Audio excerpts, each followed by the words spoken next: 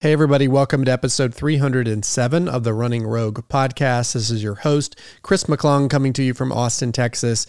And I'm excited to intro today a conversation that I just had with fellow podcast host and former elite athlete Tina Muir. Tina is now a friend of mine. She's the host of the podcast Running for Real, as well as Running Realized.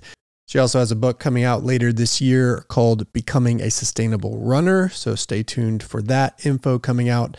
I'm actually going to have her on to talk about that when it's released as well. Today, though, we're going to be talking about a resource that she just released, a series of YouTube videos discussing RED-S, Relative Energy Deficiency in Sport, which is something that can happen to anyone when you're underfueled.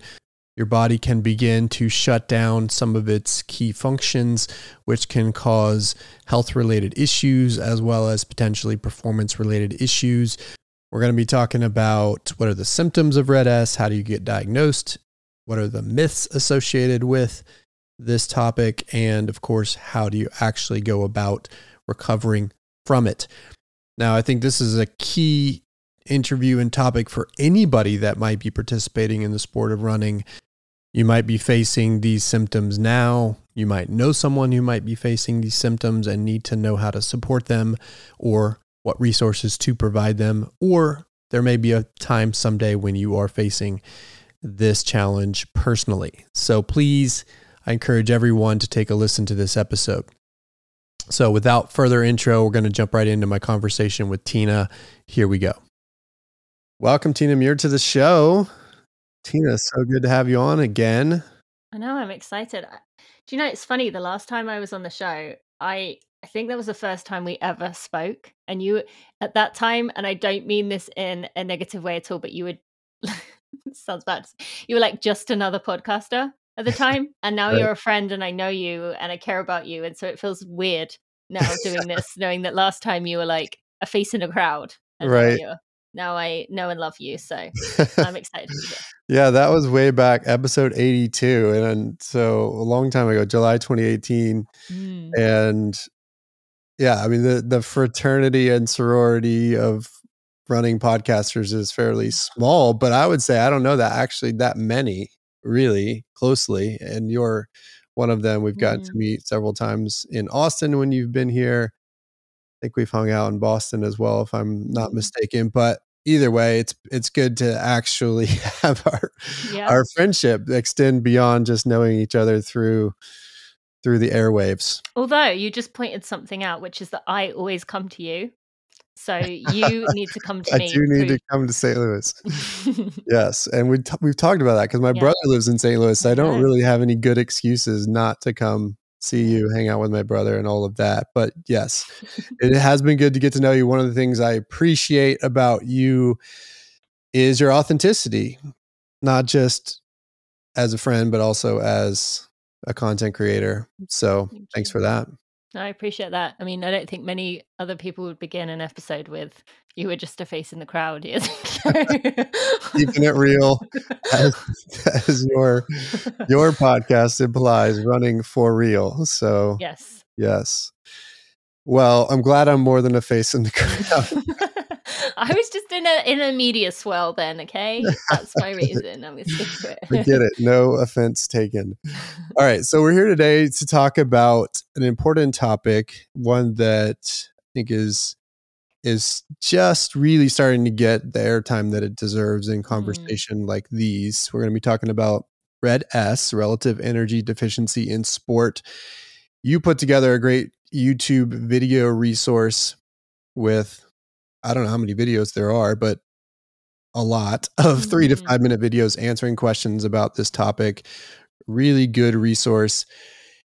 And I wanted to open with that because I don't want to get lost in the aftermath of the conversation. Say, hey, where can I learn more? I want people to know that we're talking about this because of this resource you've created and because it's so important to get the message out about this topic.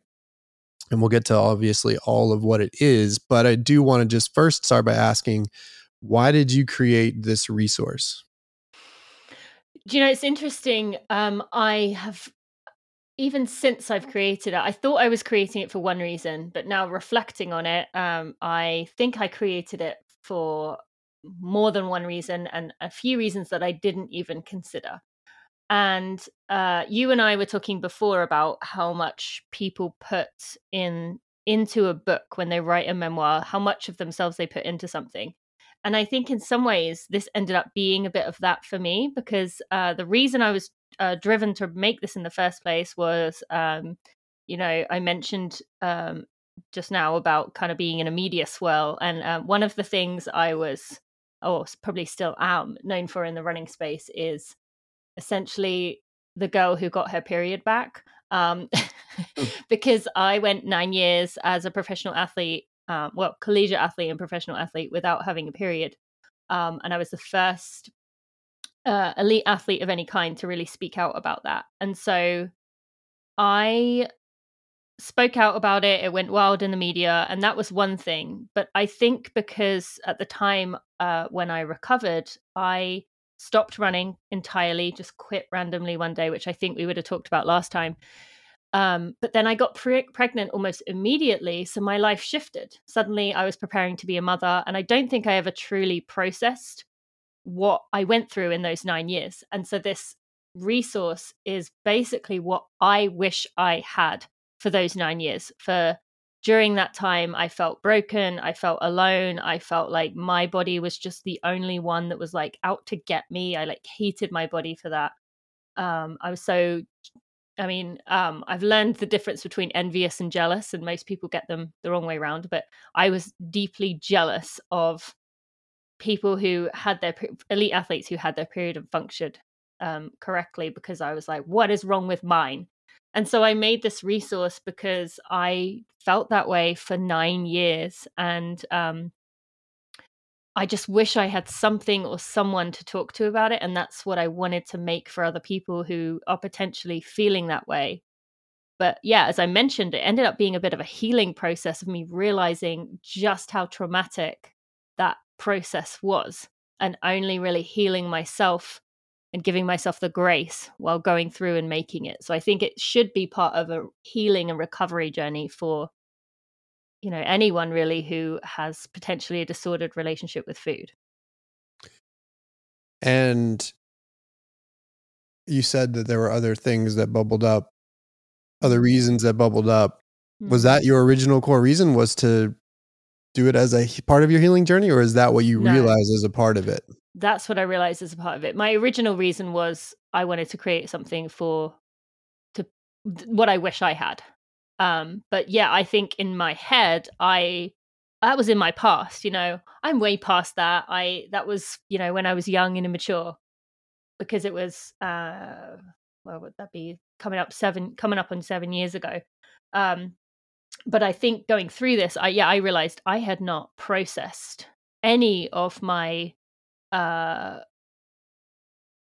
of the way I was feeling throughout that time. I just moved on, essentially, almost like drawn a line in the sand and stepped past it. But as we know with traumatic things, you can draw a line in the sand, you can push it out, but it's still there. So yeah, that is exactly what bubbled up, was just like, wow, I never processed this. So what were some of the feelings that came out? Well, as you know, being my friend, a few weeks ago, I was in a really, or probably a month ago, I was in a bad spot, just mentally, emotionally. I think it drained me. Going through all of the having these experts, which is, you mentioned the videos of 3 to 5 minutes. I basically collected up. I've had tens of thousands of emails and messages and direct messages and all kinds of things from people at this point. I basically combed through and organized the most common ones of questions, literally word for word, the people had said me. So one example is, my weight is normal, surely it can't be red S. Or the other versions would be, my weight is normal, surely I can't have amenorrhea. My weight is normal, surely that can't be why my period is not there. And so for processing, it was all those years I was convinced I was the quote unquote bigger one. And it wasn't about my weight. It wasn't about food. I just was unlucky with my body. And so I think realizing that all those years I had been kind of, I guess, lying to myself and convincing myself that that wasn't the case. But hearing the experts say it to me, because it was to me, even though we were doing it for other people, was actually like them giving me a therapy appointment for that little girl, that inner child inside, or that mid-20s girl inside that was trying to pretend that it wasn't my weight or my food or my relationship to the way that I looked. Is there also a bit of feeling like there's something wrong with you and processing of that? I think I've had some conversations with athletes about this, and one of the things that seems to come up is this feeling that there's something wrong with me, that this means I've done something wrong, or I'm a bad person or not good at managing my own body, when this is something, and we'll get into what it is, but this is something that can happen to anyone, and it doesn't define you. It doesn't mean something's wrong with you. Yeah, absolutely. There was many ways that took effect. I mean, I think most people who find themselves in this situation, there's some version of not good enough, wanting to always be, whatever level of success you get, whatever performance you get, it's always like, okay, done that, right, next I need to do this. So there's an element of that. But then I also find that it was me being very aware when I was around other runners of how much they were eating, and thinking, well, I'm eating more than they are. So why are they getting their period and I'm not? Like, why is my body being so like dumb, even though actually my body was being very smart, because it was, giving me the indicator that something was off.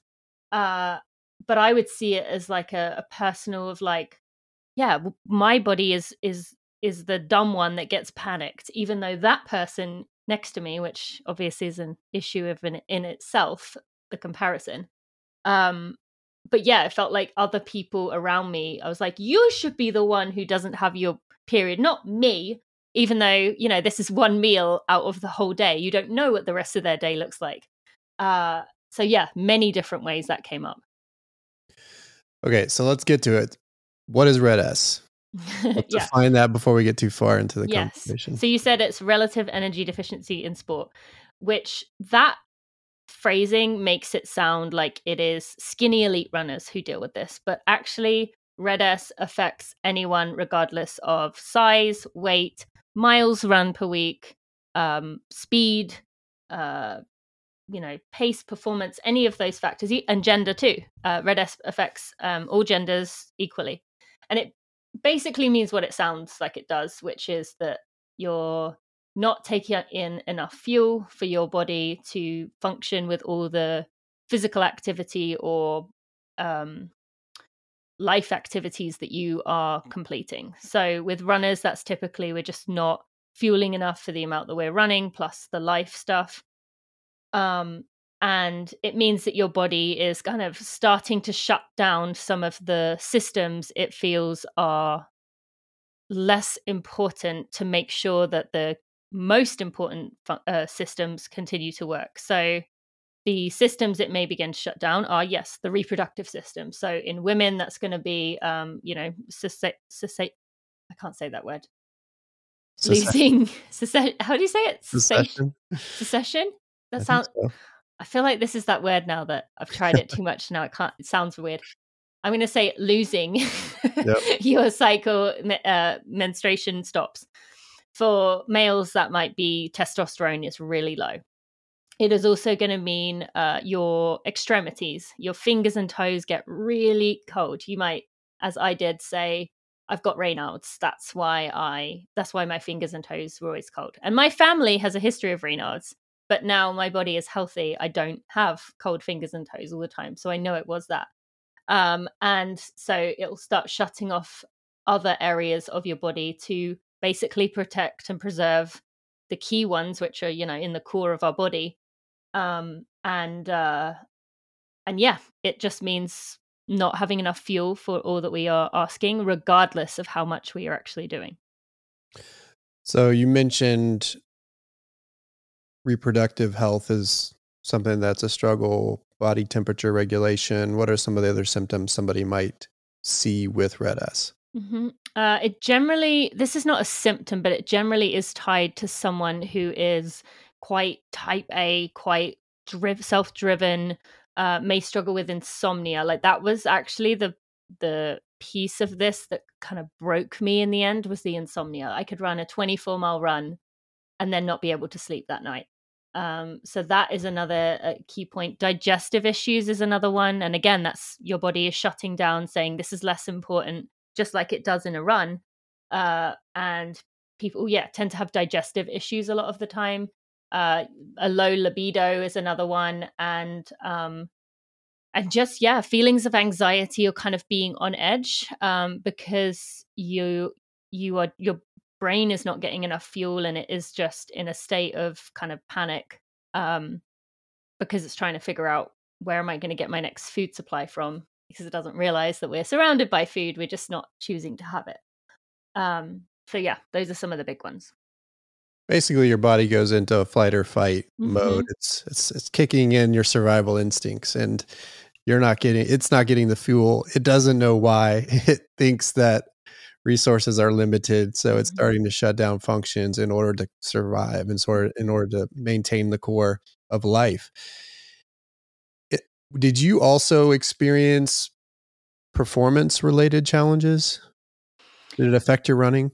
Yeah, I absolutely did, but that is obviously a hard one to put your finger on. I continued to improve throughout my running career till the very end when I quit. But I will never know, but I can confidently say I would have run better had I been correctly fueled. I know that for sure. And but I will say I was pretty good at making sure in the time before a run, I was very fueled up. Like I wasn't someone who had a few bites of oatmeal and then tried to do a long run. Like I was very good at making sure I got my fueling. It was just more so that after that I wasn't as good at. So there would have been muscle repair that didn't happen because of it, which would have affected my performance. So slower recovery. I did, towards the end of my running career, try the kind of high fat, high protein, low ish carbs. I definitely think it would be considered low carb for a runner, but maybe not for a regular person who doesn't run. And that was great for a while, but then it hit me hard and I suddenly felt exhausted. And I think that was just more of an extreme version of Red S, because now I was cutting out carbs, which or reducing carbs, which makes it difficult in any way you look at it to get enough calories. Yeah, the macronutrient balance wasn't there. One of the tricky parts about performance with Red S is that oftentimes, as you said, you might think you're doing well enough, or oftentimes people see improvement, dramatic improvement, perhaps even before they start to become more affected by the symptoms or before performance is affected. So to speak to that in terms of how it can play out that way. Yeah, and I think that's where I maybe was on the end of things, where I will say my family definitely has like if there's such a thing, like a survivor gene. Like my mum's side of the family are like just indestructible. And so I do think I have a piece of that, in that my body was able to handle maybe more than, I didn't get many injuries, which is very rare for someone who has Red S. Definitely didn't get bone injuries. And that's another symptom, I suppose, if we want to call it that, is injuries, particularly femoral, sacral, and any kind of hip stress fractures. Those are bright red flags that Red S is either present or like on the edge of it. So yeah, a lot of people will end up improving, as you said, quite drastically, and then hitting a point where they get a femoral stress fracture, and then they're returning to running and they get a pelvic stress fracture. So, or just lots of little, Achilles tendon and then patella issues, or that's not called tendon, it's tendinopathy, isn't it? And then they might have like a knee issue, all kinds of little things that keep appearing. Also same with getting sick easily, overtraining easily, all of those things, your body just becomes more susceptible to breakdowns. And so someone might say, oh, I'm just having a period of bad luck, or oh, I just need to get through this patch. But it's actually your body is saying, like, look, I've tried to function on this, but I can't do it.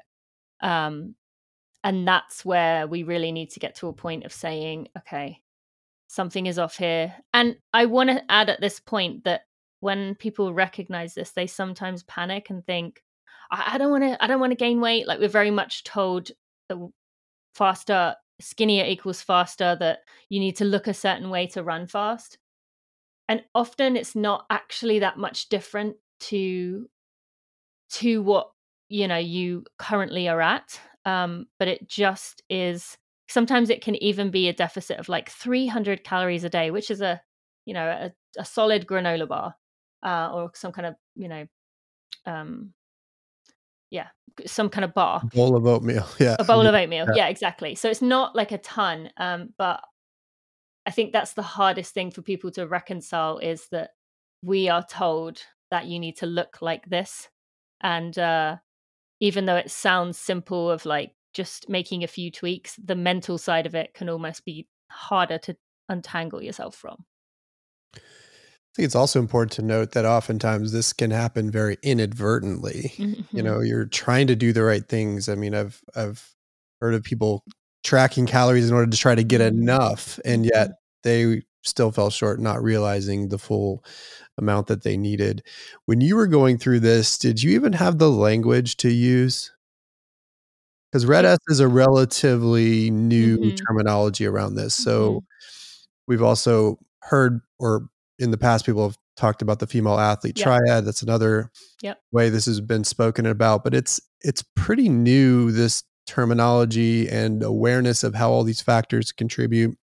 So how did you navigate that, and what language was used at the time, and how did you sort through this on your own? I think there wasn't any language, and that's, again, primarily why I made this, was because while it is coming around now, it's still something that is new, and it is, again, talked in the context of elite athletes running 90 miles a week, which I was, but it also affects I've had, as I said, tens of thousands of people reach out from every area of the running world. So it's not just affecting elite athletes. And so I think we need to bring it into more of a general conversation. But yeah, I didn't have any language. I mean, I would go to doctor after doctor, and they would say, "Well, just stop running." And I'd say, "Well, that's not something I can do." Like, first I'm on scholarship over here in the US, and then it was like, I'm a professional athlete, that's my job. And they'd say, okay, well, whenever you're ready, that's what you have to do. And that was like, end of conversation. So there wasn't any language. Female athlete triad, that conversation was happening. But again, with that obviously doesn't encompass so many people we know now that Red-S does. But it also was, one of the triad pieces was injuries. And I wasn't getting injured. So I felt like that didn't apply to me, because I wasn't getting injured. But I didn't have any kind of language. It was literally, I remember there was this group on Facebook that was 50 or so elite athletes having a conversation about birth control. And a lot of the big names we see now doing really well were in that group, although in their early days, when they would like kind of very much in with everyone else. And that was the only thing I ever had that was kind of putting any language to it. But even that was me sheepishly, having watched this conversation about birth control, being like, so if someone, say, were to not have a period, like, because I wasn't even comfortable saying it, and immediately people jumped in and said, that's your calories. And I don't mind saying Kim Smith was one of the people that said, that's your calories. And I was like, no, that's not true with me. That's not the case. Because I didn't have the language. I didn't understand what it meant. And at the time, not having a period was absolutely associated with having an eating disorder. And there is a definite stigma around that. And unfortunately, that held me back, and it still holds people back, because that is not that there is anything wrong with having an eating disorder. It's not the person is an eating disorder. It is that they have one, but yeah, that was all I really knew of it, and that's exactly why I wanted to make this. Which that topic is tied up into some of the mythology about Red-S. You can have an eating disorder and get Red-S. You can also have disordered eating and get Red-S. You could also not have either of those things and get Red-S. So there's a lot of different ways to get there.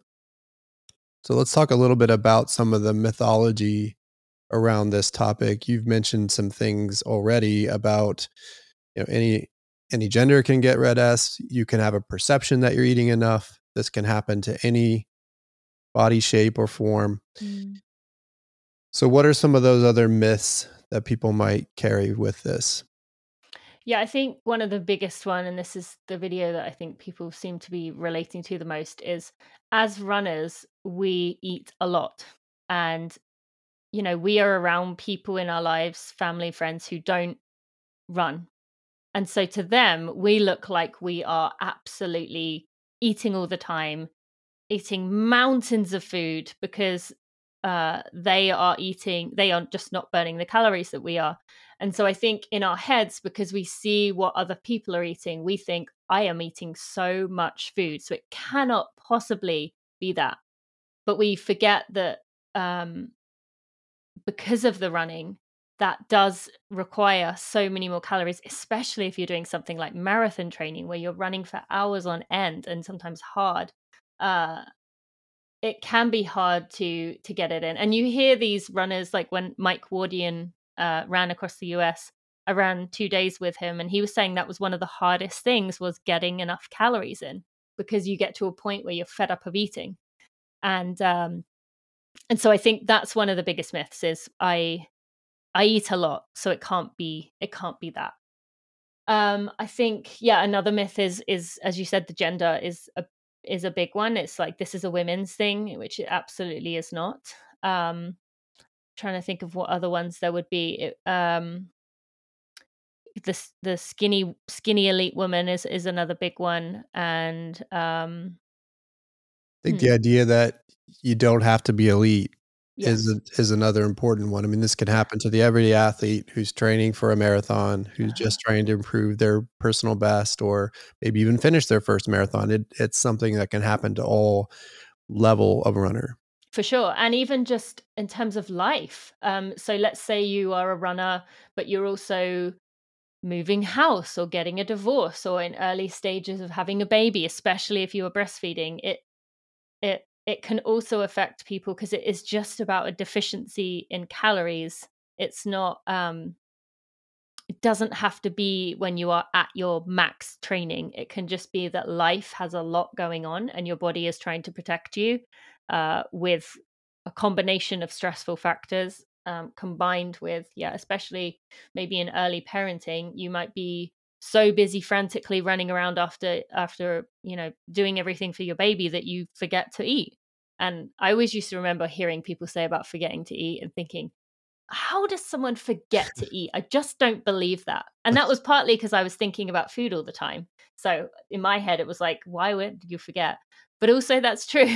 With sometimes in life, we do have that stage where we, might forget to eat, skip a meal inadvertently, and then get to the evening and try and make up something, but we just can't get enough. We haven't taken in enough throughout the day, and so then the next day we're really hungry, but we're like, why am I so hungry today? What is going on here? But it's actually from the day before, where we have a deficit. So yeah.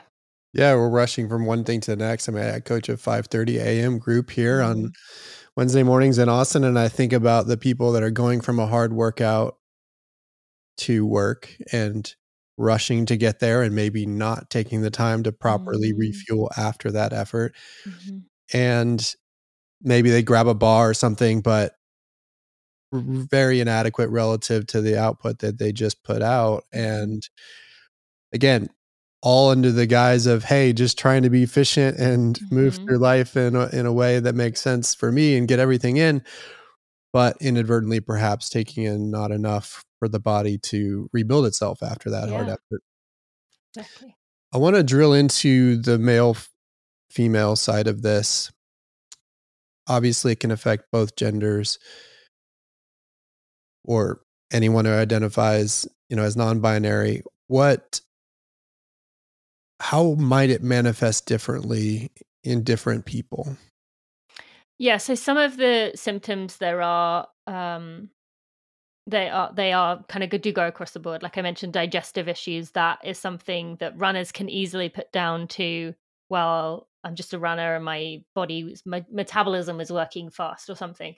But if that is happening regularly, if you are, people often lean it on IBS or something like that, or my stomach's just upset at the moment. That is definitely one that can affect anyone, as is kind of the very driven anxiety, I got to be the best, I got to do everything right, kind of person. But yeah, low testosterone is definitely the symptom that comes through for people who identify as male, but it's maybe not something that you're going to notice, but it is just feeling maybe low on energy, as I said, like a low libido. But that's another one, and it's just a like a fatigue, which again is an easy symptom for runners to be like, well, I'm just running a lot, so I'm tired. But it is just a version of that, like feel it in your bones, just sluggishness and struggle to maybe do simple tasks, or feeling like just want to lie down, or you need extra coffees, which is where we get ourselves into trouble, because people then just drink more coffee to wake themselves up. So it's just a lot of feelings of fatigue there.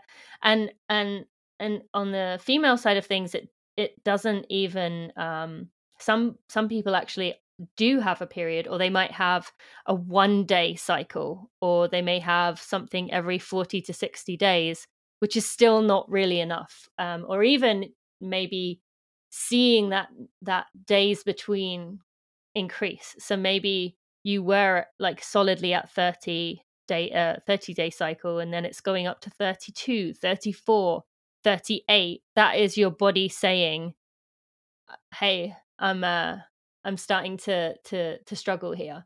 And okay, there is the group of women who are maybe starting to go through menopause, and that kind of can mess with them. But for the most part, it is a good indicator. But yeah, I mean, I think really the testosterone and menstruation are really the only differences between the two. The other symptoms can definitely affect everyone, and it's just unfortunate that they're things that we can easily write off. Yeah. Yeah. And when I see these tweets occasionally on Twitter, and where somebody might say, well, if you're not falling asleep in your cereal bowl, you're not doing marathon training right. And as a coach, I wholeheartedly reject that approach, because sure, we can be tired, we could have a bad workout here and there, but it's that ongoing lingering fatigue where you can't perform basic functions that is a sign that something's not right. Could be red S, could be overtraining syndrome. It could be something else that's saying, hey, you need to actually rebalance your recovery, your stress and recovery cycle, in order to actually get the most out of your body. But those are red flags. Yeah. And irritability with that as well, like a inability to tolerate small things that people do that frustrate you. There's definitely a kind of, everyone else is doing this life thing wrong, because you're just on edge and just exhausted, so you don't have the energy to process. Let's talk about diagnosis. Mm. You were in a situation where you were having to figure it out on your own. You said you went to multiple doctors and they told you to stop running. Not the answer any runner wants to hear. So if someone is suspicious that maybe this is something they're facing, how do they get diagnosed? Yeah, the best thing I mean, you have to go through your general practitioner, probably, who is probably still going to give you the same answer that mine gave, of like, we can't really do much unless you want to eat, unless you want to stop running or stop exercising. If you get someone who doesn't do that, then that's amazing, and be eternally grateful for that. Keep that doctor forever. For for women, definitely speaking to an OB/GYN, especially if periods are missing and they've been missing for a while, or even people who have never had primary amenorrhea, never had a period.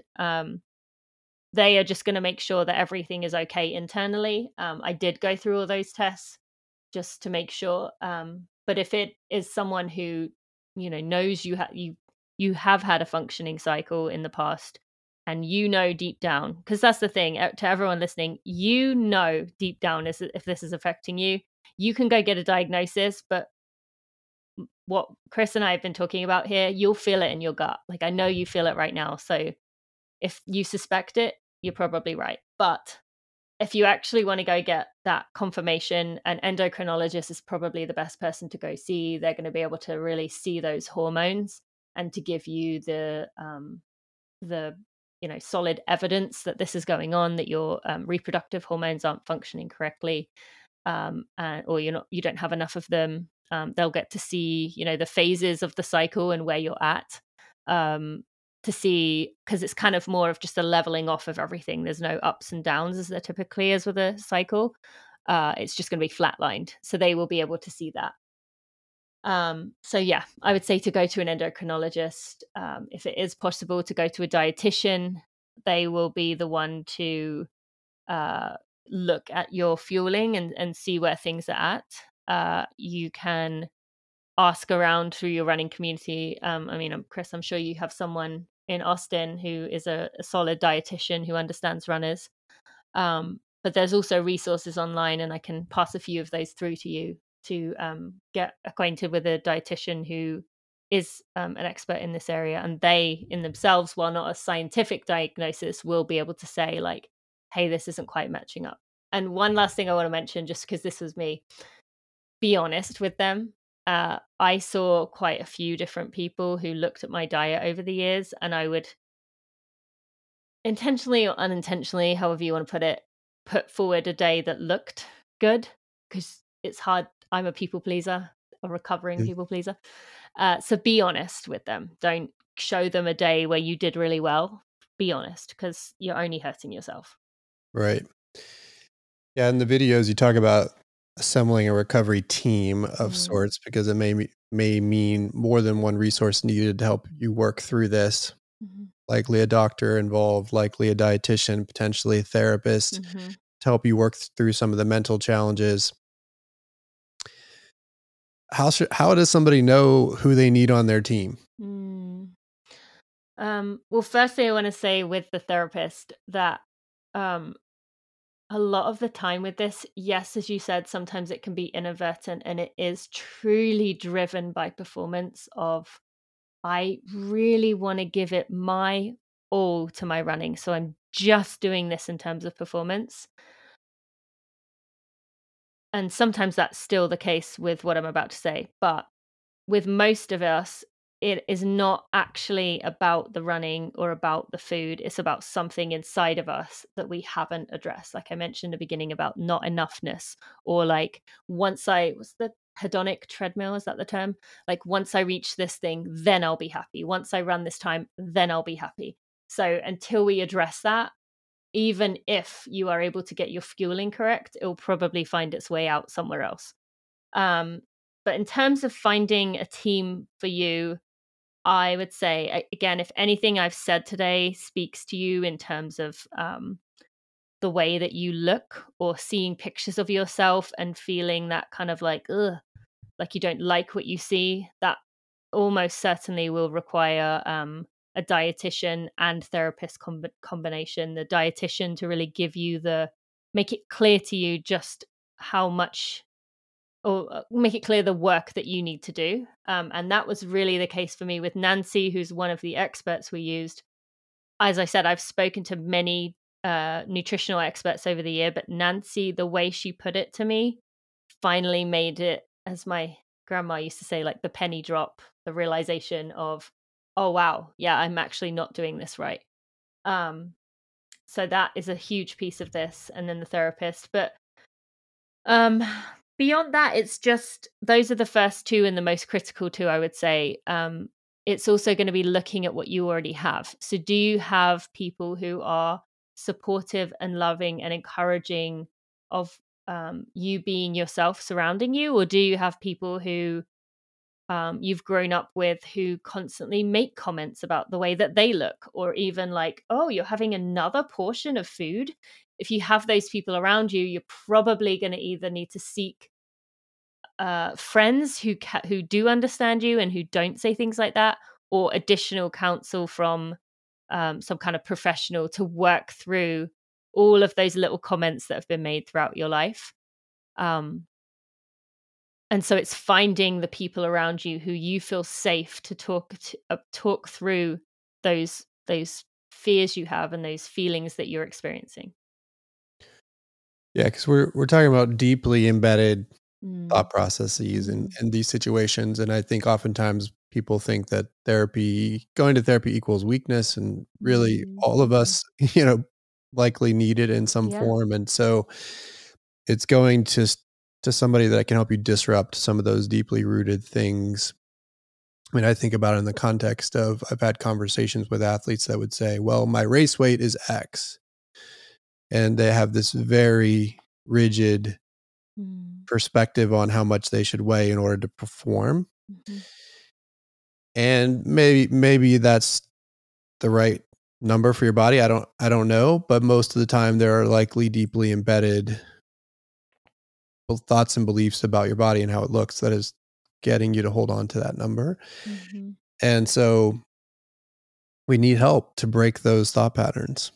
Yeah, absolutely. And especially race weight is an especially dangerous one. I remember talking to Ryan Hall about this years ago. And he was saying, my race weight is this. Like, it wasn't, I want to say it was like 137 pounds or something. And we know Ryan Hall is now he's kind of gone the other direction, but he's not like a tiny person. And so, he was talking about that, but then he was like talking, and I said to him at the time, like, was that like good for you to be so obsessed with a number that ends in a 7? Like how easy that could fluctuate to be an 8 or a 6.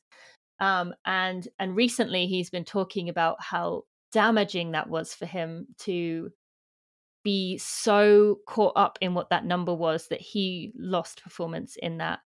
And while we're told about race weight and that being a key factor, I don't think the mental damage that does on us is worth the plus or minus 5 pounds, let's say, that being your quote unquote ideal race weight is worth. And I do agree that's something that people very much lean on for performance. But yeah, I have to ask how much of your mental energy that you could be spending on challenging yourself in a healthy way, or other parts of life are you wasting on just a number that could be changed simply by eating chia seeds that cause you to retain water, or just drinking a glass of water, yeah, which you need to hydrate. Mm-hmm. So going back to the support system for a moment, we haven't mentioned coaches. I think that's an important part of the equation. Mm-hmm. Engaging your coach Mm-hmm. in this conversation, if you have one, and your family and other support system as well. In your situation, your coach was also your husband, Steve. So how did that conversation play out with him? How did he play a role in helping you recover? Yeah, he is very much of the food as fuel approach to life. And so for him, in many ways, it was very difficult to understand what I was saying here and all the like ways I was tying myself up in knots about this stuff. And actually, even yesterday we were getting bagels and someone in front of us was asking about the weight of a bagel. And he was like, why would you need to know that? And I was like, well, because of a calorie counter, like that's why. But he just doesn't think about that stuff. But it was important to talk to him about that because it helps him to get to be a better coach, to recognize, patterns, but also it is something that, we're only beginning to scratch the surface, particularly for women, in terms of how your menstrual cycle can affect your training, how you can get the most out of your training, looking at your, the phases of your cycle, what foods you should be leaning on during various phases of the cycle. So engaging your coach in that is going to not only help educate them, but also help them understand you. It's going to help them give suggestions to you. And this is also a person that you trust, right? You should. If you trust them to put all this energy and time that you are spending on your performance, you should be able to trust them enough to have this conversation about something as critical to your body as anything else, and also affects 50% of the population. And so you're helping to change the culture around this being a taboo topic. So we all have a role to play here.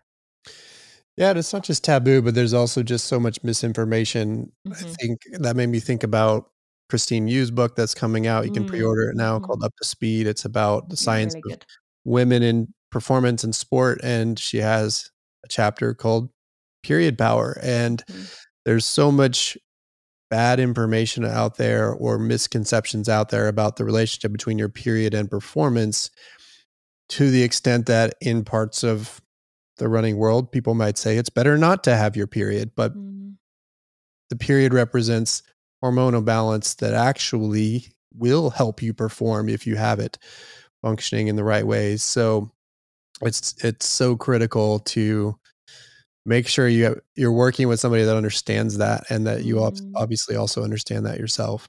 And that's where I hope people listening to this, if you're not comfortable talking to your coach, just send them to that YouTube channel and they can learn about it on their own. And then maybe they can come to you. And Chris, you can probably attest to this, that like, as this has been a topic that hasn't been discussed, as you are a male, like I bet you felt quite uncomfortable at the beginning having this conversation, because it just isn't something that we've been told should be discussed.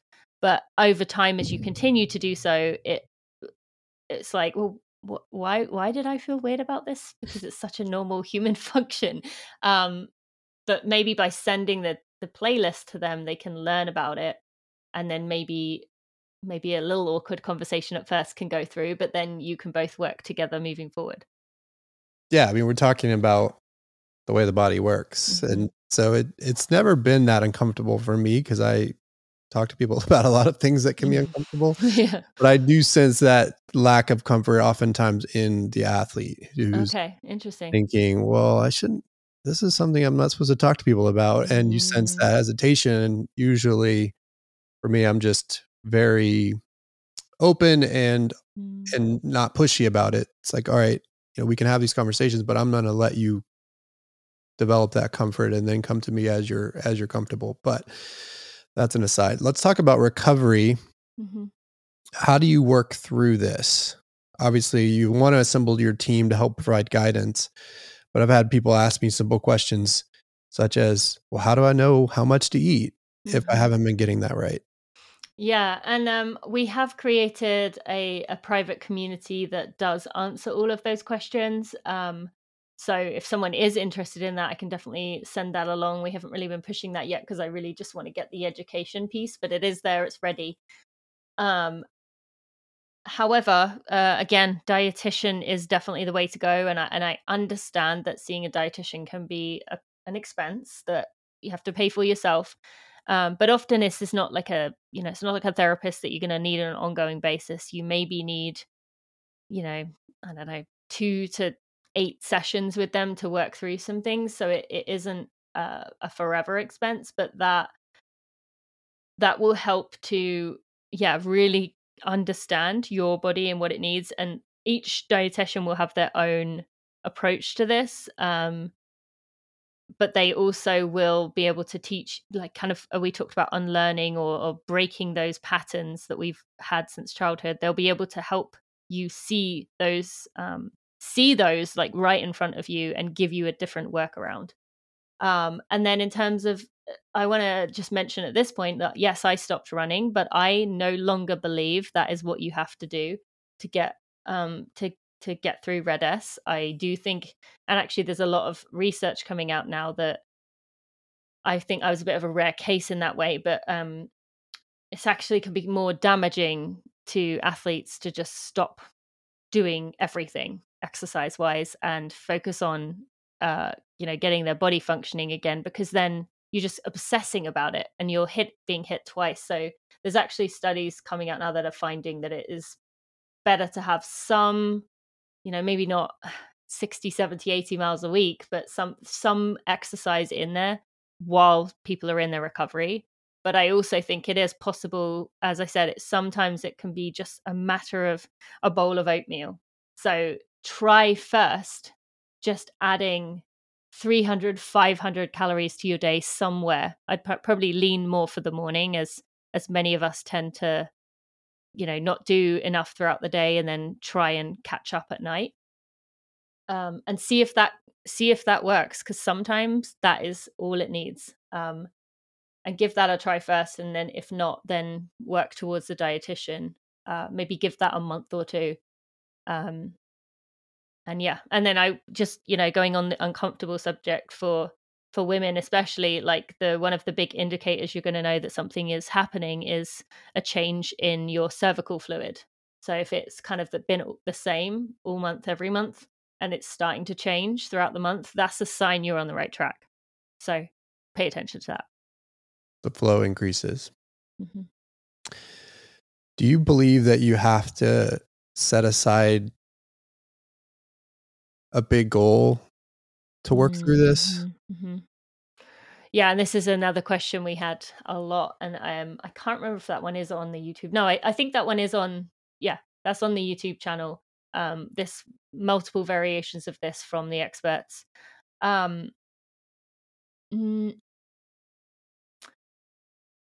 I think that you probably are going to find it hard to continue with a goal, because if you're already having trouble getting enough in, when you start adding in, it depends, I guess, on your relationship with food. But for those of us who, and I was definitely there, who have a disordered relationship with food, that's going to be an extra mental burden on your shoulders, knowing that you're kind of going against what that inner critic is telling you to do.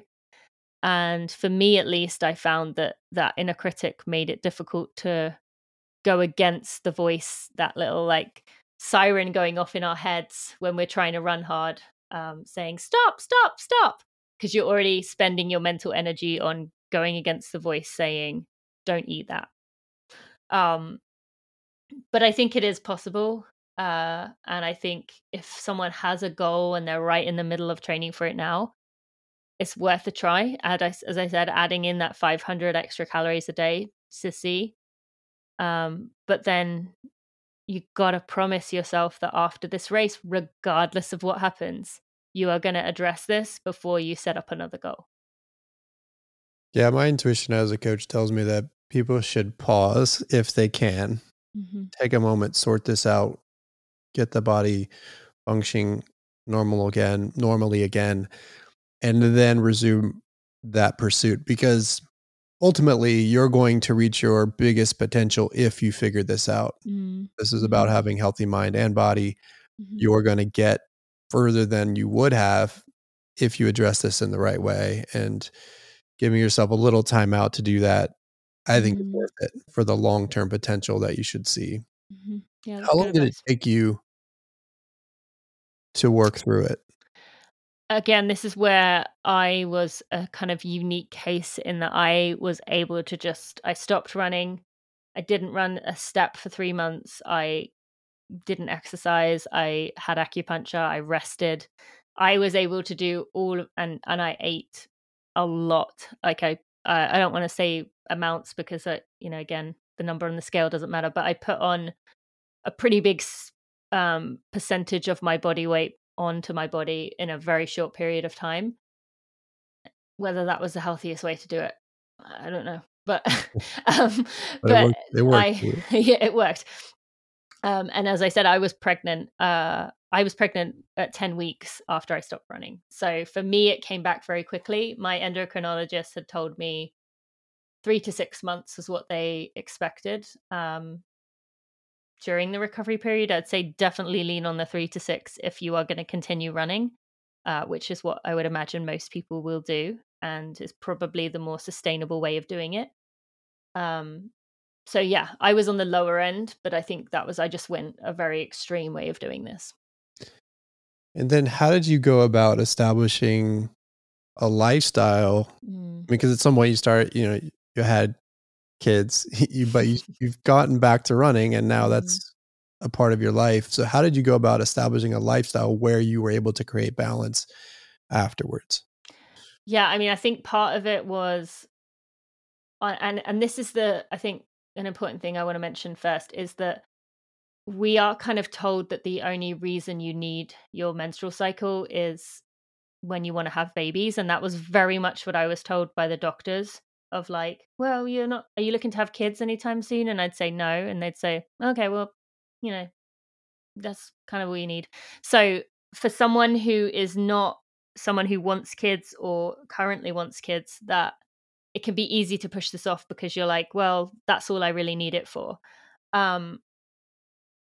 But you are going to be a better human, a happier human. You're going to have better relationships coming out of this. So you feel more fulfilled, you feel more loved if you do this, regardless of whether you want kids or not. But for me, I was pregnant and I was aware once I found out I was having a daughter, that really for me was like, oh, wow, I could easily pass these patterns, these viewpoints, this focus on weight, this hiding or squirreling of food onto my daughter. So I don't want that. So I started to do the mental work during that pregnancy time. And I mostly got myself to a good place. I actually found myself a bit swinging the other direction when it came to my second daughter because I suddenly was at the point where we were saying earlier about forgetting to eat. I just wasn't really interested in eating. And I kept saying, I wish I could just drink a drink at the beginning of the day that was like 3,000 calories and then call it good.